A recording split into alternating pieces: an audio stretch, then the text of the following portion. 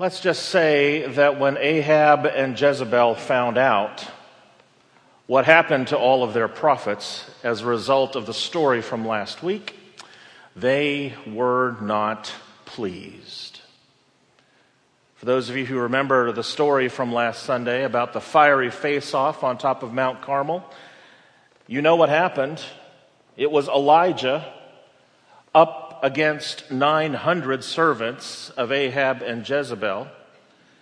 And God showed up in that moment, rained down fire on the altar, declaring Elijah and Yahweh the winner. And then Elijah then went after all 900 servants as they tried to escape, but not a single one of them did. And it was here that we found out something about Ahab and Jezebel, that they are very sore losers. And if there's anything we come to know about Ahab, it is that an angry Ahab makes for a very evil and wicked Ahab. Because what happened is that Ahab told Jezebel what happened, and Jezebel then ordered a death sentence over Elijah's head. And so now, with a death threat over his head, Elijah did what any sensible, rational, clear-thinking person like us would do. He ran screaming like a baby into the wilderness. And that is where Elijah hit rock bottom.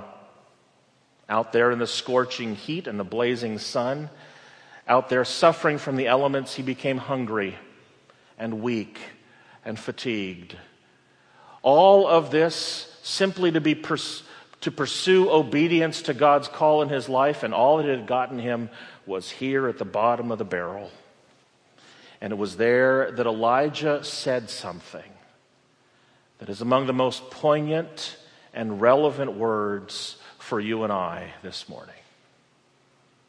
You know, we've come to learn a lot about Elijah through his stories, but perhaps it is what he said here in this moment that makes him the most approachable, the most personal, the most relevant for your experience and mine today. Because it is in this moment that Elijah said, "It is more than enough.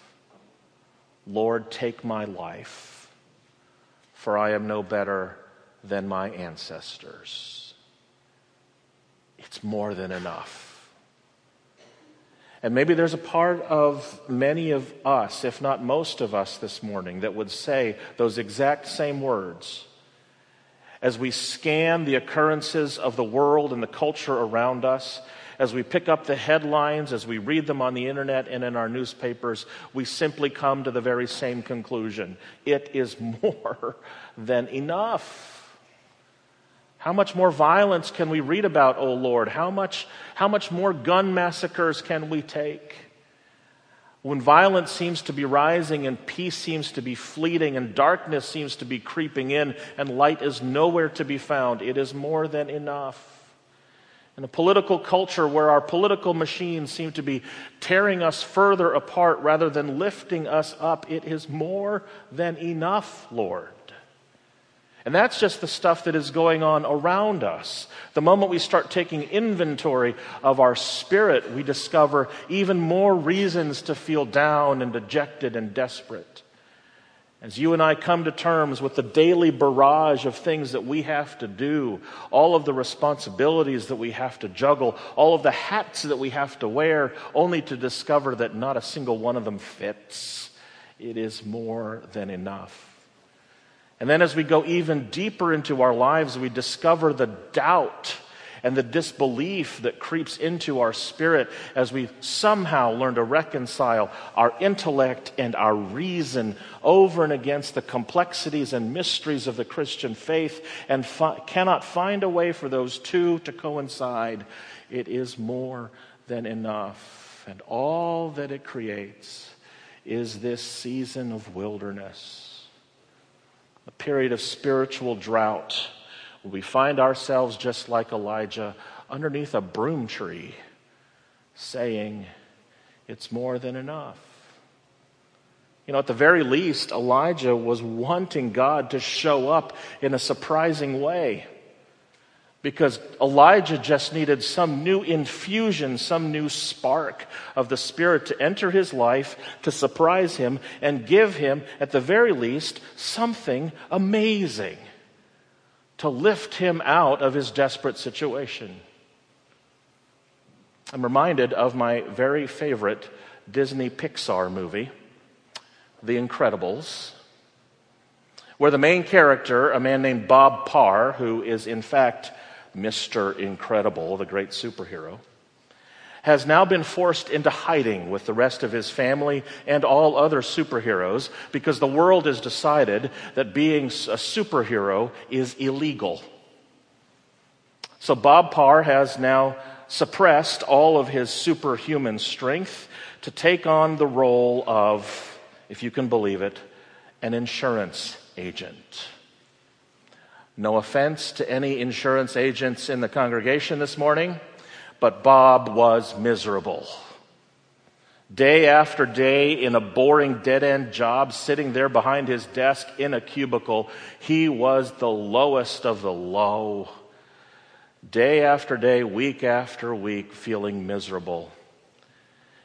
One day he came home, and as he was pulling up into his driveway, he found a neighborhood boy sitting there, staring at Bob as he was getting out of the car. Bob and this little boy locked gazes with each other. Finally, Bob said to the boy, "What are you staring at?"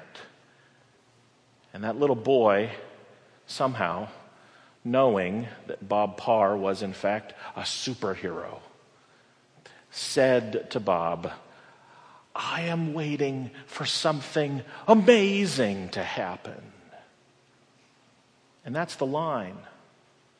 That's the line that pretty much summarizes Elijah in this moment under the broom tree and captures the spirit of any of us here who are living in the wilderness and going through a period of spiritual drought. God, we just want you to show up and do something amazing.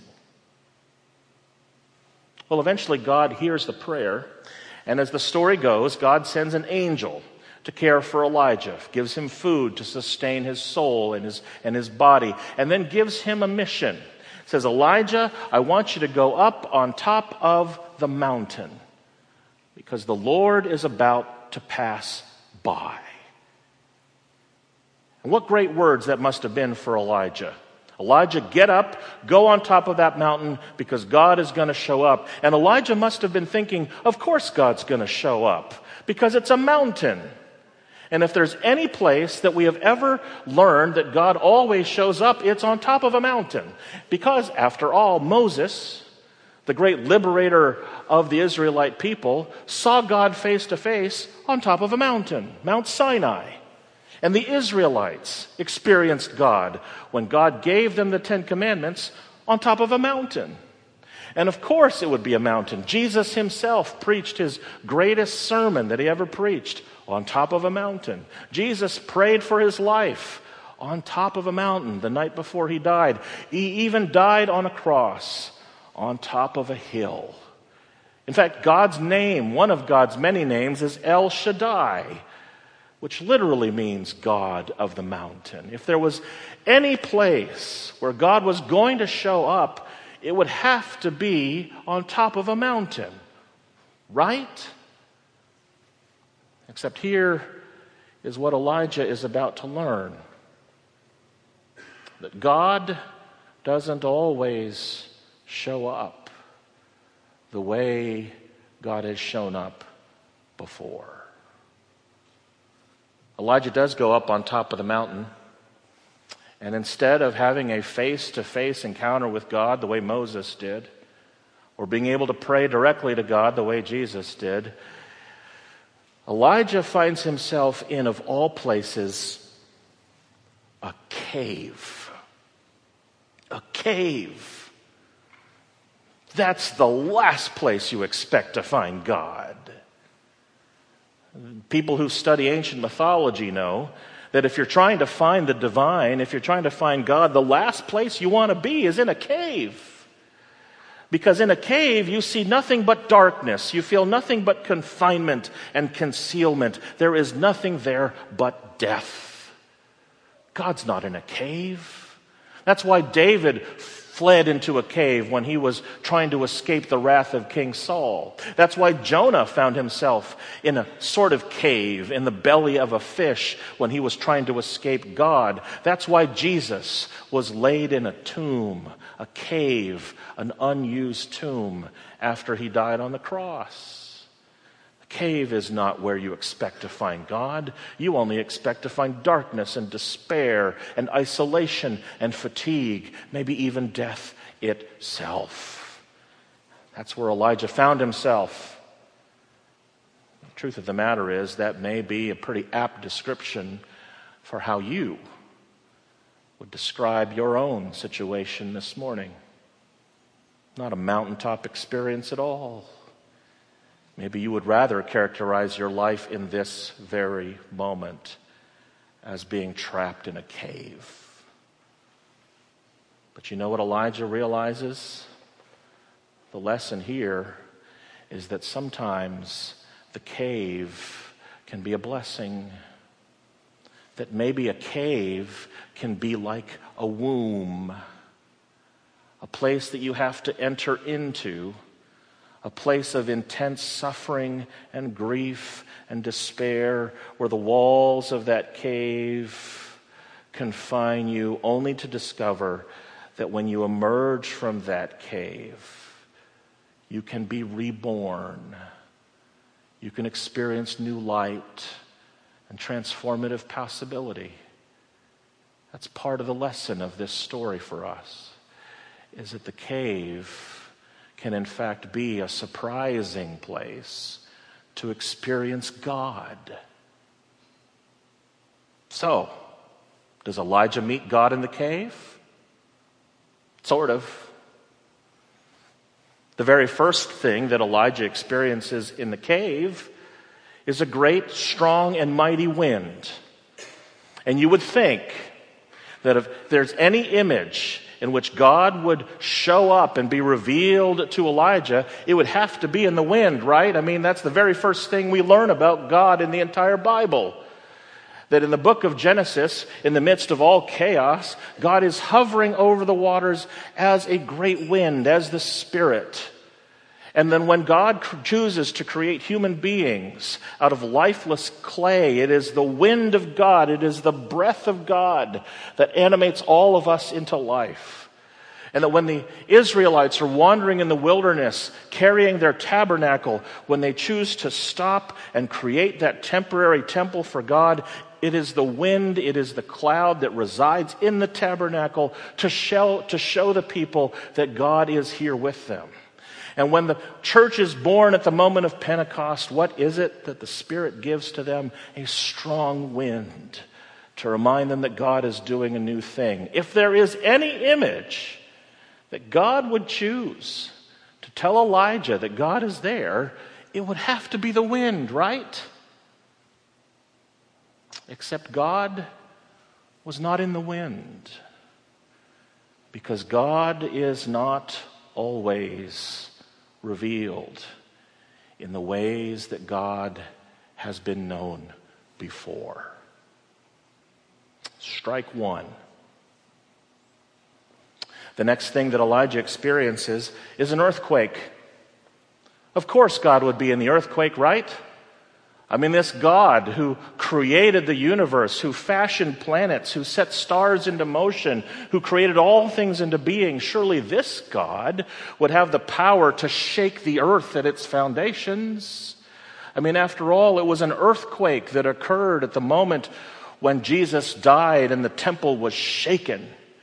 It was an earthquake that shook the prison bars that concealed Paul and Silas and broke them into freedom. If there ever was an image where God could be revealed to Elijah, it would have to be an earthquake, right?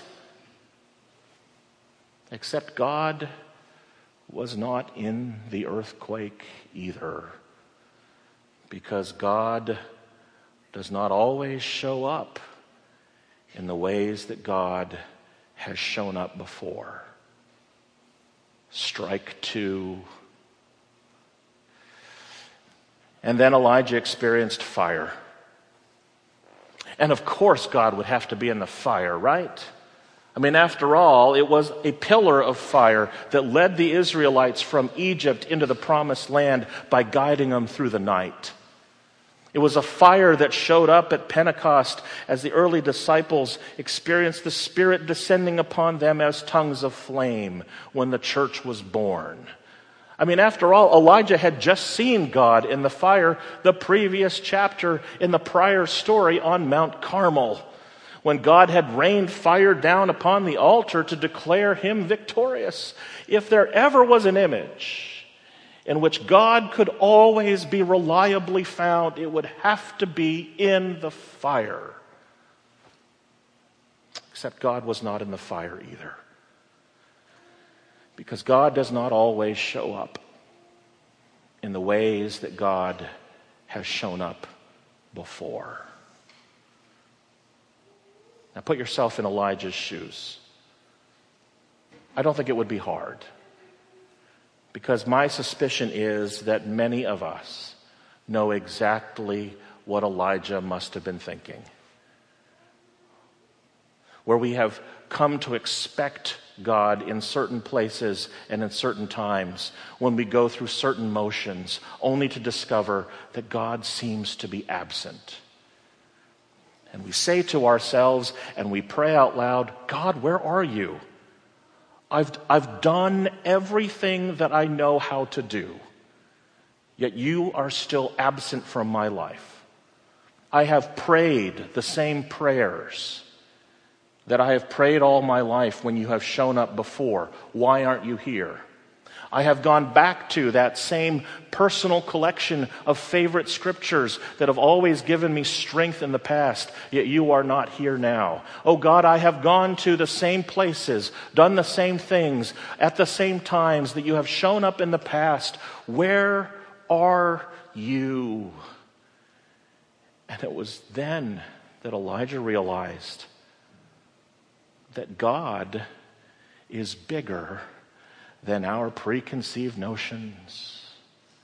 And God is freer than our formulaic theologies.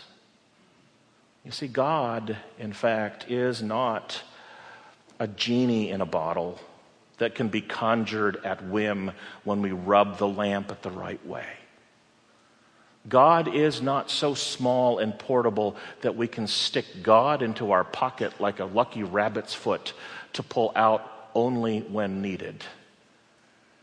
And so as much as it is valuable to have formulaic prayers and formulaic actions, the moment we think that we can conjure up God to speak to us when we need it with a message that we need to hear is the very moment that we try to become God over God.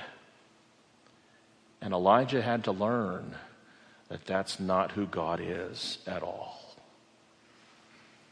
The very moment that Elijah was able to clear all of the preconceived notions of how God has acted in the past, the moment that Elijah was able to dispel all of the formulaic activities that had conjured up God before, was the very moment that he realized that God had been speaking to him the entire time. He just needed to learn how to listen. Because it was at that moment that Elijah could hear it. He could hear that voice, a voice that was still and small, a voice that was thin and quiet, a whisper, probably no louder than the beat of his own heart. The moment Elijah could learn to quiet all other voices but that of God's, he could hear it. The message that God wanted to tell him this entire time. Elijah, you're not alone after all. You might think you are, but there are actually thousands of you who have not yet disobeyed me. You are not alone. And I also have a purpose for you, Elijah. Go find Elisha, your successor, because he will carry the torch from now on. I suspect that Elijah would never have heard that message if he had fixated on the wind or the fire or the earthquake. And I suspect that for most of us, there's a very good chance that the reason we can't hear that voice that belongs to God is that we are allowing ourselves to be drowned by the cacophony of voices that clamor for our attention.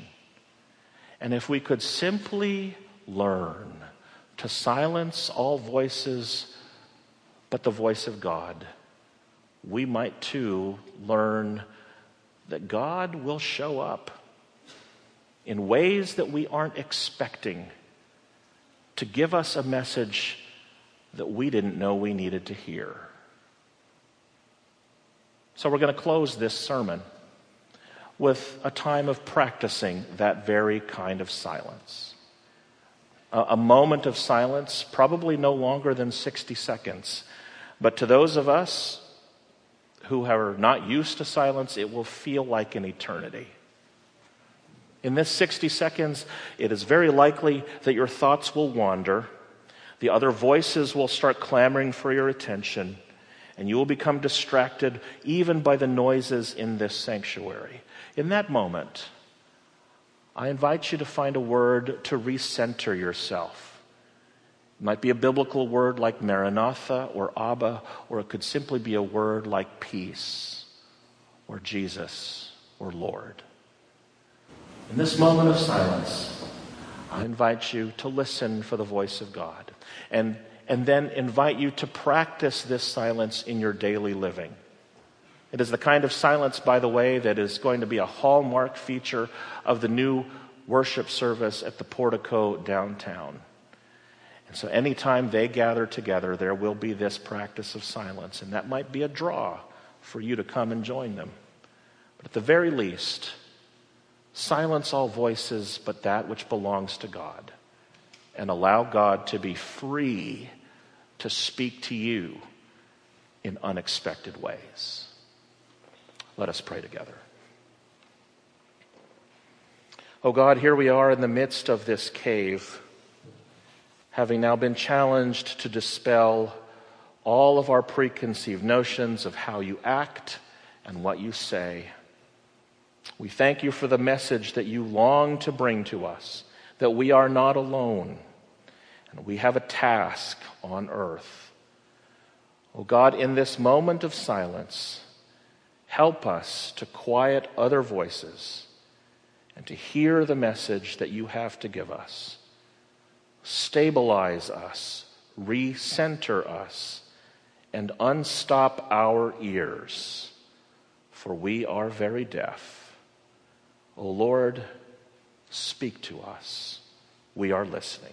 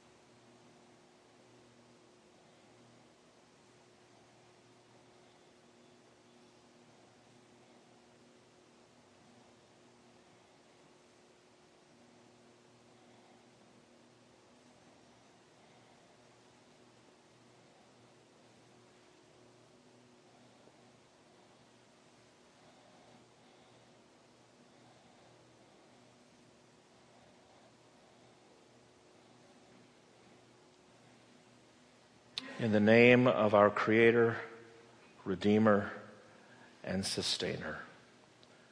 Amen.